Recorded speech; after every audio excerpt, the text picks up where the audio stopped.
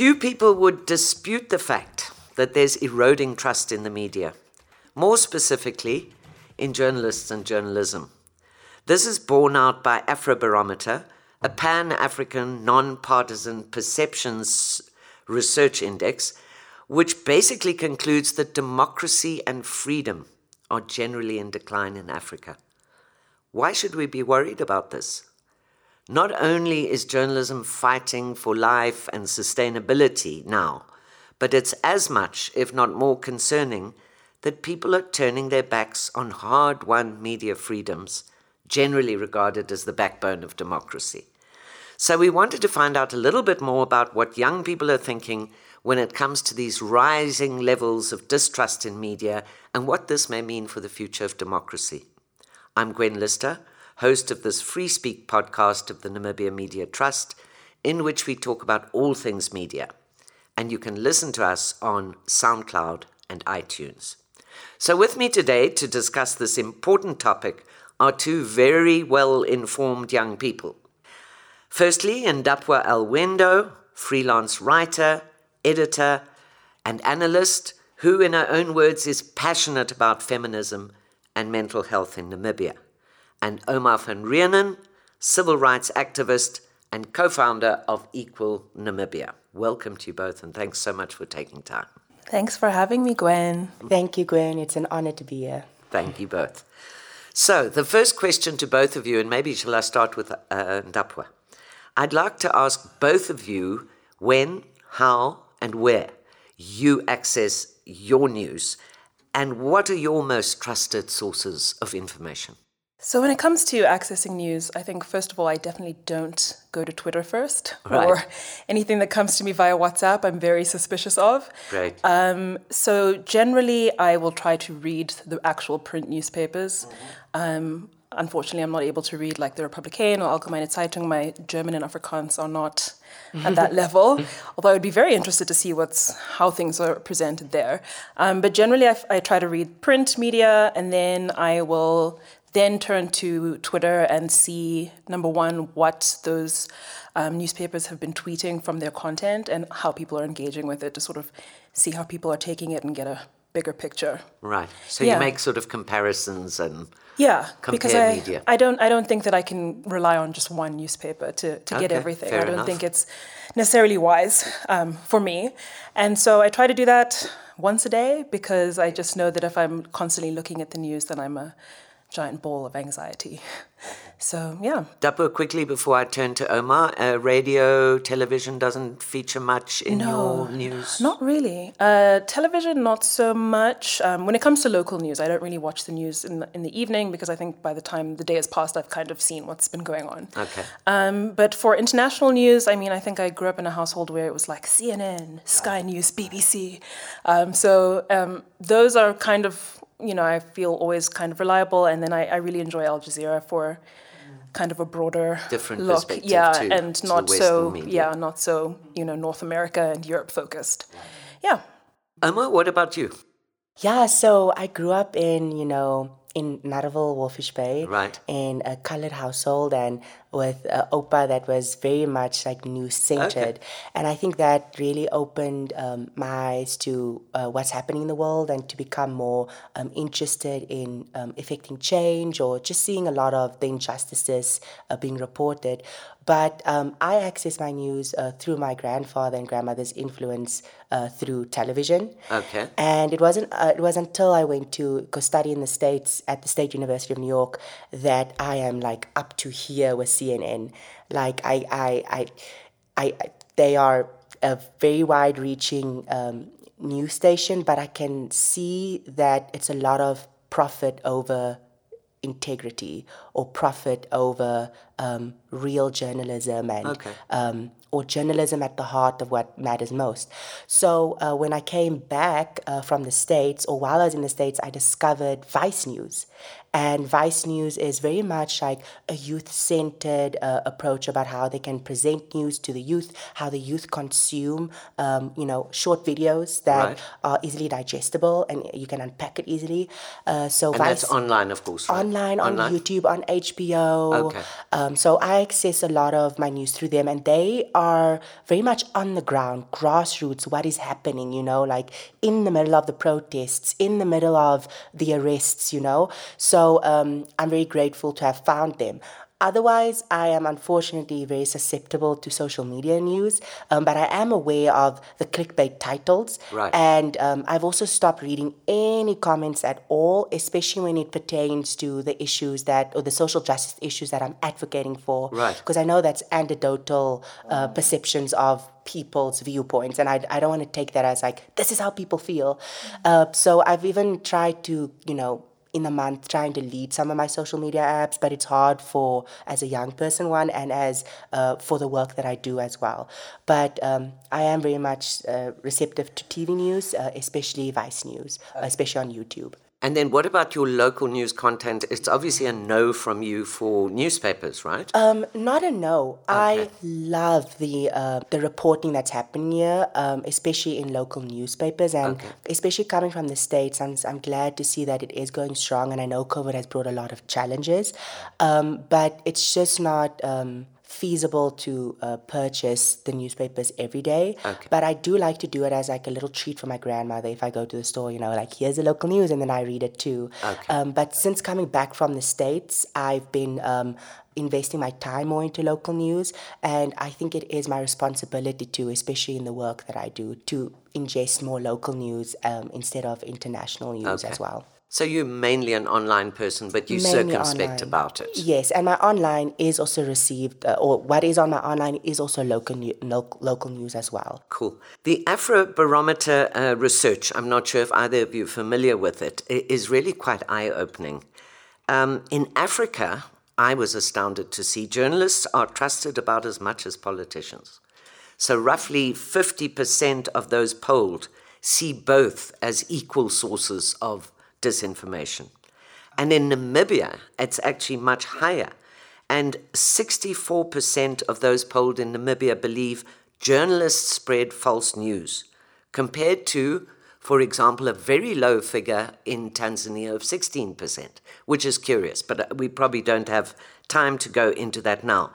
But does this distrust that seems to be mirrored in this research, does it echo your own views or your thoughts about why you think distrust seems to be so pervasive in Namibia? Because it doesn't seem that either of you, or so far, have articulated that you distrust the media. You just check multiple sources and are more circumspect. Dapwa, let's start with you. So I think when it comes to the question of whether I trust the media or not, or what I think this stat kind of implies, as much as I consume as a wide range of local media, I don't necessarily consume it with the idea that it's giving me all the information that I need. I know that there are a lot of limitations to what local media can produce, not only in terms of like the capacity of newsrooms, and but also, every kind of newspaper might have its own bias or its own focus. So I think that for me, the idea of trust is linked to me. Is linked to the media giving me the information that I need to make an informed decision. Right. So it's kind of, I'm a little bit skeptical of a lot of media, because I'm always a little bit suspicious that maybe something isn't being included, or maybe certain perspectives aren't being included. And I think that for a lot of people, making that distinction between a news source that just gives you sort of the bare bones facts and a news source that gives you real critical analysis is where I think a lot of the tension lies. Okay. So for me, I feel that there's a lack in a lot of local media, again, because of these pressures of that critical analysis. Like, it's not necessarily enough to say that today this politician said this and another politician said this, and then the same analyst we always speak to said this. Because not only is there not a variety of voices being presented, but there's also not like enough contextualization of what that actually means, Often you really need for the journalist to express that it's important that this politician has said this because in the past they said something completely different. And, make those comparisons. So, I mean, obviously it's a huge burden on journalists, because you need to be aware of politics, you need to be aware of history, you need to have access to all that information, you need to have the time. So, I think it's difficult to really trust in media when you know that the capacity sometimes isn't there. Right. Yeah, which Right. is kind of sad. It's not necessarily that I, don't like certain local media outlets or anything like that. It's just that I don't think that they can give what's really needed, which is that information to make, informed decisions, especially when it comes to, things like democracy and the concept of democracy and, voting and that sort of thing. The media plays such a huge role in making sure that people really understand who candidates are and what parties stand for and what their actions have actually been. But again, there's only so much that newsrooms can do. Yeah. But it sort of strikes me that at one point, years ago, newspapers, for example, were the be-all and end-all. It was just about newspapers and journalism, really, as far as news was concerned. Radio was there, but it was always playing music, and it wasn't really invested in the news cycle. And I wonder whether journalism has changed a lot now with the onset of the digital age. Before you had to read the newspaper and find out what happened in Parliament. Nowadays, you can turn on NBC and you can watch live broadcast from Parliament. So why would you read the newspaper when you can watch it? So it seems to me newspapers are sort of morphing into probably developing more to community-based reporting and investigative reporting, which is difficult to do in other mediums. But that may have some resonance in these very depressing, I think, survey results. But what about you, Omar? No specific distrust of journalists? I'm not hearing that from Ndapwa. She's circumspect about her media, whatever she consumes, but she doesn't specifically distrust journalists. Yourself? Yeah, to a point that Ndapwa said that there should be better like research done in the local newspapers and media, and I do agree with that, so that people can draw like analogies, like what has this member of parliament said at that time versus now. And even in the LGBTQ movement, like I'm throwing out the receipts, like the same minister that's violating our rights with the same minister who removes sexual orientation from the and it's just like, these are things y'all are supposed to know. But I do understand that the media industry is also very much underfunded, and COVID has brought a lot of strains. Correct. But I think that there's so much potential here. We have a good reporting, especially compared to other African nations. Right. But we can do better. So let's hold that standard for ourselves. But I do not believe at all that the journalists and the government or the journalists promote misinformation in this country as a whole. Not at all. I actually think we should applaud the journalists throughout the board for the work that they have done. However, there are some shortfalls, especially from some news stations, that have really made me question their credibility. And news stations, any sort of media outlet in this country, they have to know that they have an obligation and a responsibility to report facts, to report, to disseminate misinformation. And I've seen the harms of that in the States. Fox News is dangerous. Dreadful. It is absolutely dangerous. It is indoctrinating. And I'm seeing certain news stations move towards that in a sort of like tabloid sense, TMZ. Absolutely. If I may mention, just quote some, it was so disheartening to see The Villager, who's also part of Eagle FM, who have given the LGBTQ community multiple airtime, multiple space. I felt so safe going on there and talking about our issues. Right. But to see them in the newspaper then report about virginity and uphold sexist and misogynistic perceptions of women, and then there was one report that they talked about a church that is putting in rectal medicine, and then they quoted saying, "Is the world turning into Sodom and Gomorrah?" That is so negligent, and that is basically using a religious homophobia to incite violence against a minority group. And that was when I was like, well, there's no credibility here. There's no legitimacy here if this is what you're doing. You're reporting clickbait.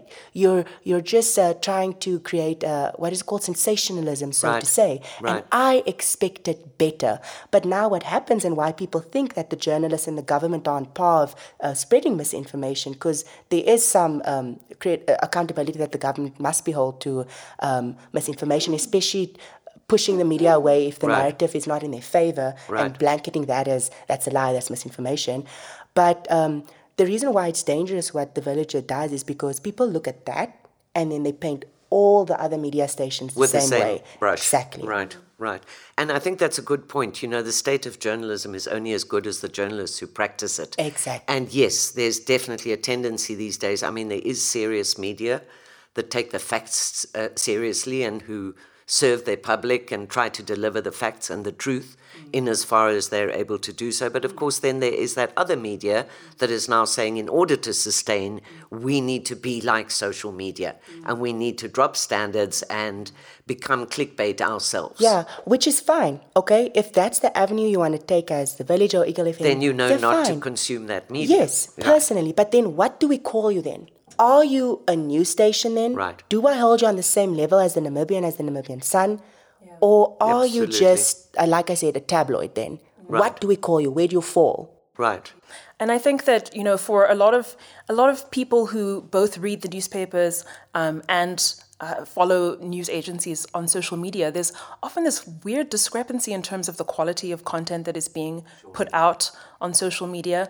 And it's almost as if, you know, a lot of newspapers and local media need to have a very clear understanding of how social media is used to spread news as Absolutely. opposed to just information. Absolutely. Because I think that, like Omar was saying, there is a certain obligation to the way that information is presented and the way that, you know, there's accountability for newspapers, for, you know, the way that they present information, the way, you know, you've seen newspapers or news outlets, you know, reporting on people's death and using really graphic, triggering images. And people will, you know, call them out in the comments and complain, but there's not even any response often or any Exactly. change. And I think that that's something that people need to take very seriously because a lot of people are turning to newspapers' Twitter accounts first before buying the newspaper. Absolutely. As Omar says, not everyone can buy all the newspapers every day. Right. So I just think that for news agencies going forward, especially when we're looking at these distrust figures, Right. taking very seriously how social media and how your social media platforms are set up and structured and regulated and monitored is going to be so important going forward. Right, absolutely. And I think, well, social media and journalism, that's definitely a lot of people, what it really leads us to think about is, of course, media literacy. And the two of you are clearly media literate and you're able to make your choices and base those choices on informed information that you have. A lot of people aren't that way, so they believe everything is true that is on Facebook, for example. And things like that. So I think, again, there's probably a lot of work to do in this new digital area with media coming at you from all sides. How do you choose which is the best medium and you don't simply just consume and believe disinformation? Because that is dangerous to democracy. Maybe just to go slightly off tangent here, I think worse than some of the survey I've cited up to now, over 40% of Africans feel that government should censor criticism of the president and news that government disapproves of. And this is horrifying for me. Yet in Namibia, nearly 60% of those polled believe that the internet access should be unrestricted. Well, it happens, I believe, the same.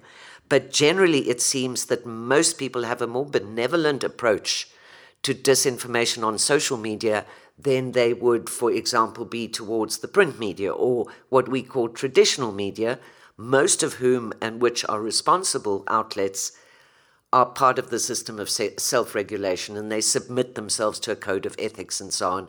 The newspaper you referred to earlier, I don't believe they are part of that system. So that may be another parameter by which to judge the media. Any thoughts around that sort of scariness of people turning their backs on democracy and those freedoms that were so hard won? People now seem to be able to just, and they don't make the connection between media freedom and their own freedoms, because we all know that when media freedom goes out the door, personal freedoms of everyone else follow suit very quickly. Exactly. Any thoughts about that? And Dapu, let's start with you. It's a biggie. It is a biggie. And I think it's really worrying to me. I mean, I guess technically I'm still defined as a youth by the government, but as a person who's, grown up, technically a born free, I guess you could call me, seeing the evolution of how people consume the news and respond to the news, I think has been very, very interesting because there has definitely been a shift towards most newspapers, for example, being more openly critical of the government, whereas in the past, I think it was extremely scandalous when people would critique the government. And like from personal experience, I know, because I wrote what I thought was a very soft think piece, just, sort of questioning why born frees should vote for SWAPO based on this narrative of apartheid liberators and, loyalty and all of that. When my argument was, well, I was born, I grew up in democracy, so that doesn't resonate with me. So what else have you done? And there was a lot of controversy around your piece, as I recall. It was a huge controversy, and it was so bizarre. But I think if that piece was published now, I think people would just be like, yeah. Maybe some people wouldn't like it, but other people would say, exactly, this is what I agree with. Right. I'd frame it. I'll send you a copy. Right. So I'm not really sure what's going on there, because as much as there's more critique in these sort of respected and entrenched media institutions in the country, there's also sort of this backlash, and I don't know if it's tied to this distrust of the media and the idea that the media is, somehow against the political establishment. And right. I think maybe people connect the political establishment with democracy. Right. So they think that if it's a threat to the political establishment and to the whole idea of politics, it's a threat to democracy. But it's completely the other way around. Absolutely. The media is, the fourth estate. We talk about how it's literally the media's job to hold the political establishment accountable and therefore give the people the power that they need in order to make decisions come election time, come, right. Petition time, come protest time, come, debate time. I don't know if it's a generational thing. I know that a lot of young people use social media, and a lot of outlets and activists are using social media a lot more now.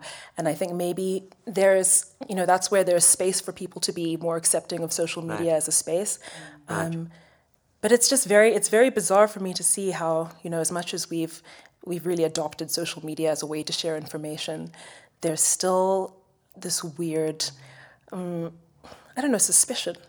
Well, it's also a very dangerous place to be for women and so on. I mean, there are plenty of surveys being done about how, if you're different or express different views, or if you're a woman with opinions, that often, it is really vicious, the attacks that can emanate on social media. And I know a few people who fled for the mountains and said, not me, I'm not going near that. So it's not a safe space. And, we need to do more, obviously, to fix that. But I'm also wondering to what extent, and I believe this, Trump's America is a lot of the cause or the reason for a lot of this distrust in the media. I mean, he came up with a fake news thing. And of course, most governments, let's be absolutely honest, not necessarily only our own, but most others don't like criticism. They don't. And so that sort of whole fake news thing fed into that.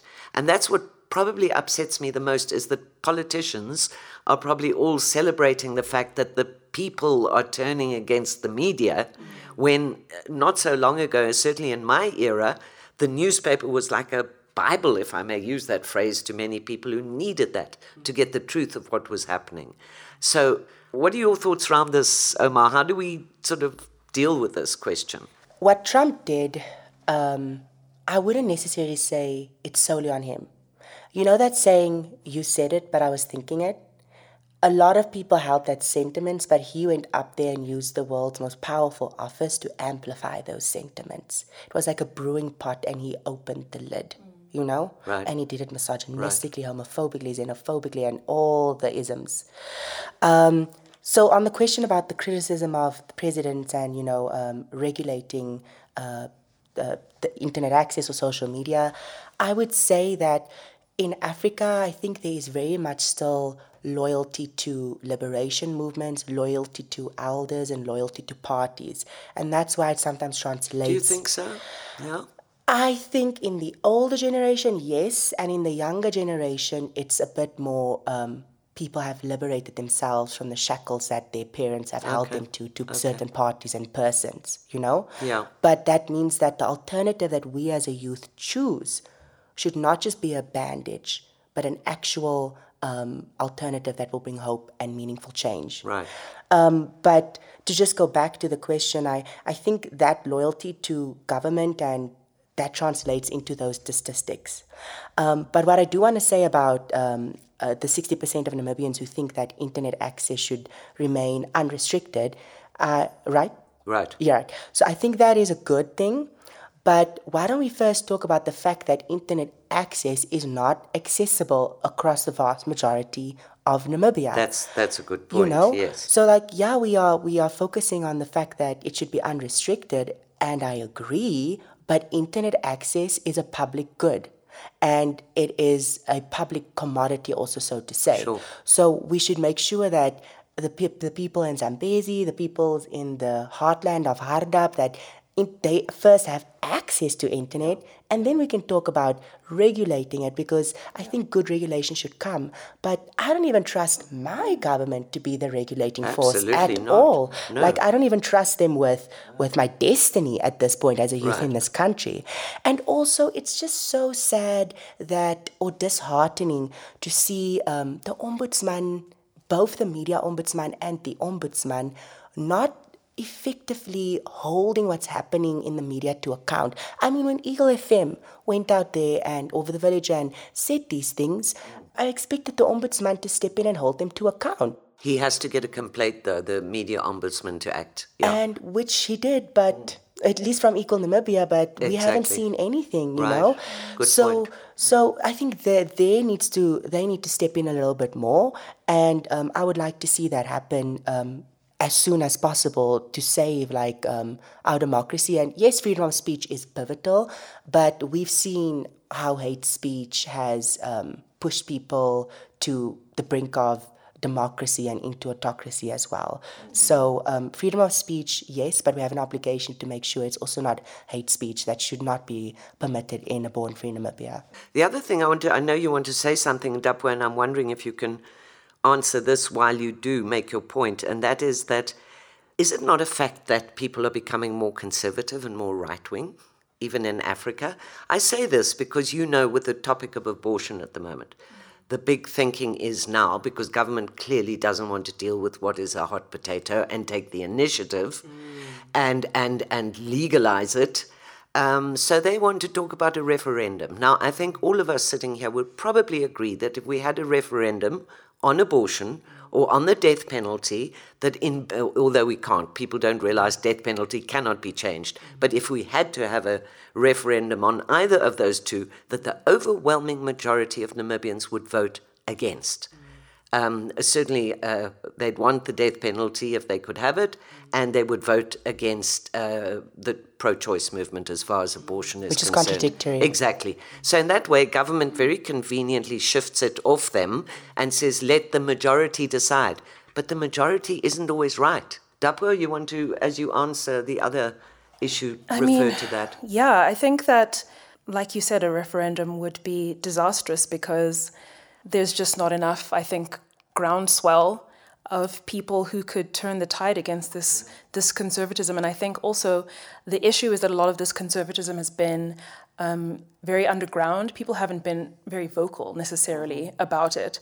But now that you have movements that are coming out, and especially young people that are coming out and being very, very clear about what their rights are and their demands, and what their demands are, I think that is sort of invigorating a lot of these conservative groups to take action sort of in response to that, which is extremely upsetting. Right. It's really frustrating because there's almost this, I find with the older generation of really conservative people, there almost seems to be this idea of punishing young people. And like Omar was saying, there is this there's this lingering sort of effect of, the idea of respecting your elders and, really acknowledging what they've done. And, we, for my generation, born free generation, I think we were kind of raised with the idea that like politicians are so great and wow, we should really look up to them, but not with the idea that they are civil servants and therefore they are employed by me. They work for me, at the end of the day. Yeah. All the people who are sitting in the National Assembly, regardless of the party that they represent, are supposed to be working in the service of me as a person. And I think that there's a disconnect there with these really conservative people. Like I don't necessarily think that they approach politicians and politics in that way. Right. And I think young people are more involved, are more aware of the fact that politics is not just what happens in the National Assembly and what happens in the National Council, but, am I free to walk down the street at night? If I am a trans person and I go to the police to report a crime, will I be safe there? Will I be heard there? Will anything happen there? And I think that we need sort of a shift in our understanding of what politics Absolutely. is. Well, it's just about anything, isn't it? Yeah. And at the same time, just another thing that I really was thinking about as we were talking about, the ombudsman and the media ombudsman and just generally thinking of how these public figures interact with the media, it's very strange because when you think about it, I think politicians really miss an opportunity to engage with people through the media and really strengthen people's idea of what their platform is. And I think a lot of times it comes because of party politics, coming at the top. That's the main priority, and everything else is supplementary. Exactly. I don't know, secondary. Yes. Secondary. So, I know I've spoken with MPs from various parties who will say, I don't necessarily agree with what people are saying, but I cannot broach that in Parliament, Right. National Assembly, because, we have internal processes to deal with that. And that's also incredibly frustrating because it sort of defeats the purpose for you to be sitting in the National Assembly, disagreeing with what people are talking about. Maybe you think that we should legalize abortion, but you are not able to voice that. You're not able to go to the media and say, I'm a member of SWAPO. I don't agree with, what the majority of people are saying. Exactly. I can still be a member of this party and still represent you. But now it's sort of this idea of like, this party represents themselves and their own ideas, and you can, follow them if you want to, or you can find another party, and that kind of defeats the whole idea of democracy to me. I mean, that's really something that has been on my mind a lot. I mean, obviously we can't change the constitution and change our whole political system, but it's like a huge flaw that I think we don't talk about enough. I think what you're speaking about is something I've also picked up. What's happening in this country is members of parliament and members of political office putting party before people, profits before people, and never country before party. And that resonates more or less across Africa. So why is it then that people trust the media at about the same level as they distrust politicians? This I find very hard to figure out. Yeah. I think it's because government has politicized the media so much, I mean, as a young person viewing the government from the outside, I've seen how my president has treated media like, a vaslap, Right. And like the disrespect when journalists ask substantial questions I, as a public, am sitting with, and I want the answers to them. Thank you for doing your job, the journalist. But how dare you ask me that question is the perception I'm getting from my president who's supposed to serve me. Right. So if a president can shunt a journalist around like that, a member of parliament, a secretary of a party, literally saying, I'm too busy sweeping, I can't talk about people's civil rights, then of course people are also going to have that same energy to journalists. If I may just quickly talk about LGBTQ rights, Namibians aren't homophobic. Afrobarometer puts us at 55% tolerance, top 4 in Africa. Ombudsman study showed that 73% of Namibians believe in civil and human rights protections for LGBTQ persons. But they see how government promotes state-sanctioned homophobic laws and targets LGBTQ persons, and then they internalize that too. They internalize what government does. If you look at the corruption that's happening, of course people in Namibia are corrupt. Of course people in Trans-Namib and in NASFAF, all these parastatals are corrupt because they internalize what the government is doing. Right. So that's why, if I can draw it back to your central question, is the treatment or the energy from public given to journalism is basically just a mirror image of how the government treats the journalists. Right. And if I may just touch on the abortion conversation we've been having, what I've seen transpire, and I'm not sure if you're aware or seen, we put this out on the social, about these public hearings, is nothing short of undemocratic. It was disheartening and disgusting, frankly, to our republic what happened in Walfish Bay and how the members of parliament hosted a biased, unfair, and I would frankly say unapproved and illegal abortion hearing.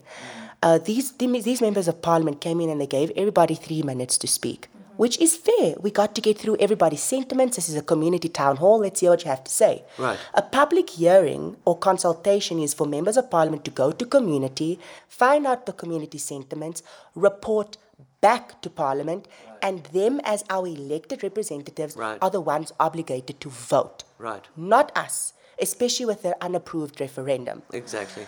But what they did was they gave the pro-life people 10 minutes to testify. A woman came up and testified for 10 minutes and even gave her a chair to sit down about an abortion she had that she regrets.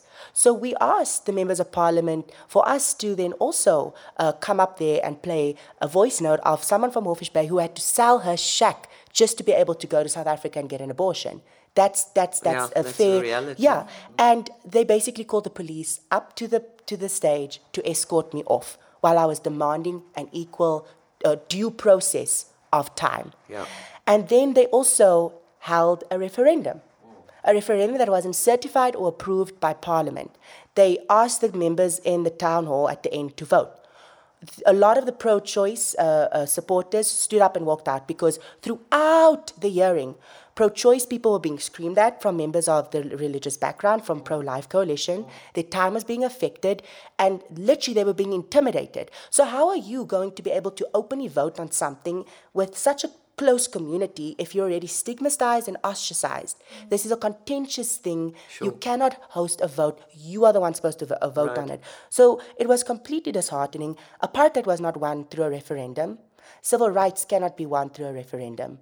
Because if this goes to a referendum, then women should only vote. Right. And if we allow this to happen, watch how they'll do the same with decriminalizing of sodomy. Because if that happens, then only LGBTQ persons are supposed to go and go vote. But that is not an equal prerequisite. So it's disheartening. But then do you, and all of that is fascinating, Omar, but do you think the media are representing those issues that are they putting them out in the public domain and giving air to those? Because just briefly, perhaps, before we move on to the next I'm question. going to give credit where credit is due, and I will say yes. Right. It is because that's important. Yes. I am so happy to live in a country where I am able to be visible and advocate for these things because the media in Namibia are amplifying That's our voices important. about reproductive justice, about sexual gender-based violence, about LGBTQ issues. Some get it wrong. And sometimes dangerously wrong, but the vast majority gets it right, and that is what being born free means to me. That's excellent, a good way of putting it, because as I say, I think that's critical. The media is there to speak truth to power. Is it doing that? And when it does so properly, it earns back, I think, the trust of those communities it may have lost. Dapwa, you wanted to add something to that? It is really wonderful to see, as Omar was saying, that so many media institutions are reporting on issues that previously were completely ignored. We had this phrase of vulnerable communities, which was just sort of a catch-all for everyone else, all the others. But I think at the same time, maybe this is, I think, where a shift is actually happening, where there is representation of these issues, and there are public conversations about feminism, about mental health, about racism, about internalized racism, about misogyny. All of these things are being spoken about more, and I wish I could see more of that sort of critical engagement filtering into the news and as it is reported. I think in the past I've read, articles from all newspapers where, the Minister of Gender said that men, instead of, this is a very loose quote, but instead of beating your wife, you should go out and find another partner. And, really? And then that's just reported, and the headline is, Minister of Gender speaks on, GBV. But the headline should be, Minister of Gender completely misses the point, and, doesn't condemn gender-based violence. Absolutely. And, sort of just proposes that men go and, practice infidelity to, I don't know, to avoid, to avoid being forced to beat their wife, like God forbid. So that to me is something that I would like to see more of. And I think I see it on social media more than I see it in print Also, media. just to say, I think from what you've both said, what you feel the media may fall short a bit on is the issue of context. Yes. Which I think is important. The second thing is, from what Omar has also just said, some media get it right. Some media get it wrong, but the main thing, certainly from a journalistic perspective, is those who get it wrong must rectify quickly. I mean, that is something... And be held to account. Exactly. In the same way as politicians. Yeah. Most serious journalists would believe that, everybody has the right to reply and you must correct facts. Let's face it, we're all human and we can all make mistakes, and there is a big difference between... And I don't know, the world's media don't seem to have got this yet, but misinformation, I always say to people who don't know the difference, misinformation, mistake, i.e. I tell Ndapwa the way to Okahanya is to turn left, right, and go straight.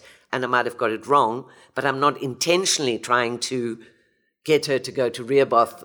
Instead, I've just made a mistake. And disinformation is something that is absolutely deliberate and put out there to cause societal harm and drama in all of the areas we've spoken about. Just quickly, the issues of press freedom and democracy and so on, do you not think that there may be this rather depressing scenario for ourselves in Africa, mainly because economics bites hard? People are poor, they are marginalized, they are dispossessed, they can't put food on the table. Why would they care about things like media freedom and access to information when they just have to eke out a living from day to day? Number one, is that or could that be factored in? The second thing is the news people want isn't necessarily the news they need. We know that from social media, right? And to, as you earlier alluded, Ndapwa, to be informed citizens in a democracy and to build a knowledge-based society, are people getting the kind of information in order to drive towards that goal? Do the facts matter anymore to them is another question. And if you look overall, there are very few institutions that are trusted at all anymore. If you even look, people don't trust science anymore, right? You look at the COVID pandemic and the anti-vax movement and... global warming. Exactly. So this distrust seems to be manifest not just in the media, but across the board. And final question, if you can both make your concluding remarks, is what do you believe serious journalists can do, whether their reporting is online or in print, to give citizens the news and information that they both want, but also that they need in order for us to build stronger democracies? I know it's a mouthful. Sorry, guys. Who's first? Omar. Okay. So, regarding press freedoms and economics, I think they are both interdependent, if that is the correct correct word to say. I think that your economic situation can improve if the press are there and if the freedom of the press is there to hold government to account. Excellent. Good point. Press freedom can bring about change of government that can bring out substantial policy change. Okay. Universal basic income is a topic of discussion because the media is amplifying that issue, which can lift so much destitute people out of poverty and improve their socioeconomic positions. Right. But I'm not saying that just because people are reporting that they can alleviate poverty, that's not really the media's job. The media's job is to report facts. So how are you in that destitute socioeconomic position? Why are you there? And we can find out why you're there through investigative journalism, through freedom of the press, to find out what policy positions have put you there, what incompetent leadership has put you there, what lackluster government has put you there. How can we uplift you? Yes. So it's community and we are one in the same, and we're interdependent in those two realms. Informed citizens and how we can become better informed citizens. Pass the Access to Information Bill today. Right. Today. That is a a meaningful bill to continue to elevate our country. And if that bill was in place, perhaps we would have known the corruption that was happening, not just with Fishrot, but years ago. And people like me, like an active citizen, can have easier access to my elected representatives, can have easier access to finding out like procurement information or whatnot. I want to applaud civil society for putting together this bill. Right. I would love to see more members of parliament champion it, and I know Honourable Theophilus is one, and it's good to see a youth champion such an important issue, but it should not be taking this long. Parliament had 4 bills only in 2021 in the August House. They've only passed 1, and that's the appropriation bill. So they made sure they fund their pockets. Exactly. Where's our COVID relief? Where is jobs for the fishermen and Namibia employees? Where is student debt relief for NASFAF persons? Right. But you made sure you passed the appropriation bill. Yeah. Access to information should be passed as soon as possible to continue to strengthen our democracy.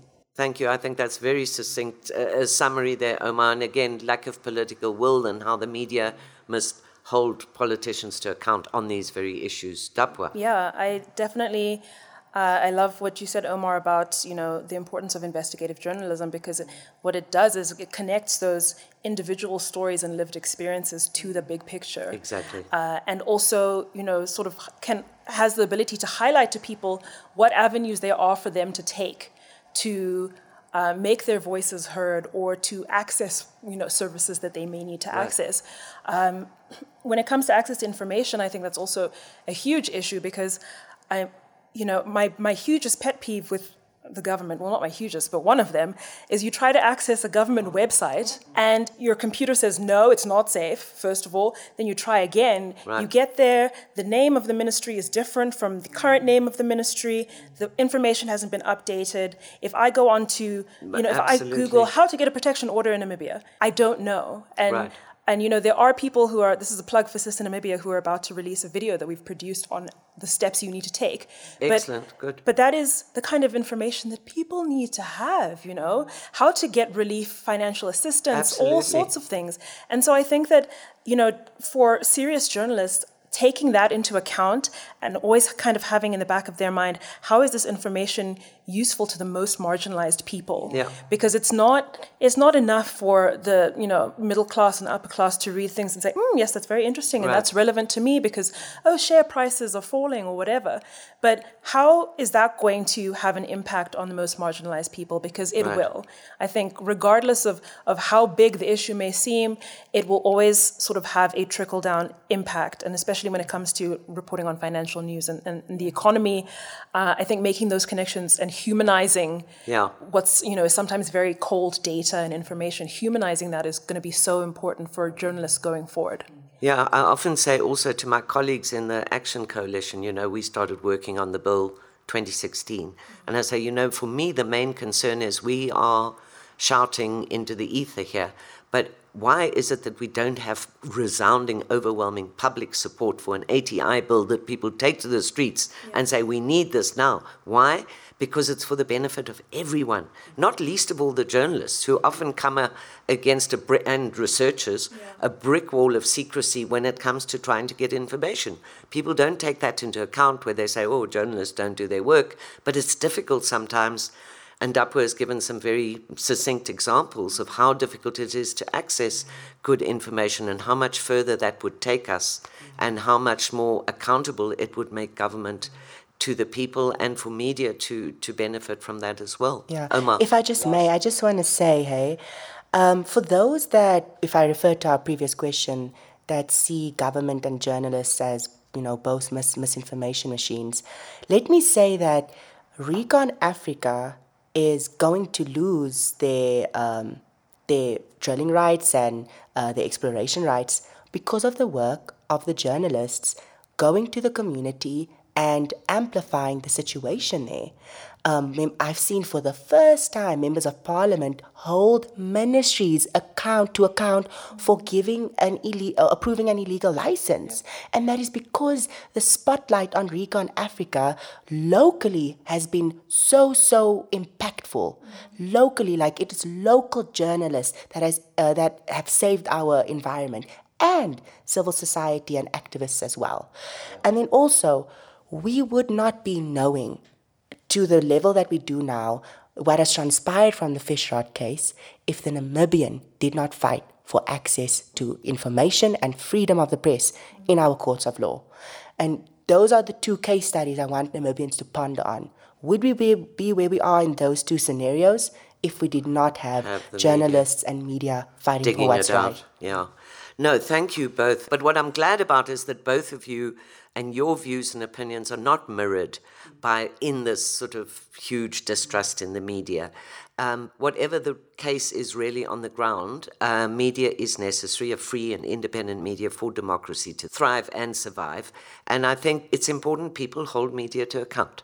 You've given some examples. When they do wrong, it must be pointed out, and they must do what it needs to be done to put things right about, and they must up their game. I mean, those of us who decades in the profession know that we need to take the craft of journalism to new heights and not try and bring it down to clickbait and try and compete with social media. Let's do our thing, do our investigative reporting in the public interest, bring back, I think, in that way, hopefully the public support and some revenue that the media can continue doing the work of journalism. So both of you, thank you so much for some great observations about this topic, and maybe we can do a part 2 going forward. Yes, please. Yes. Thank you so much. Thank you, and thank you, Gwen. Thanks, Gwen.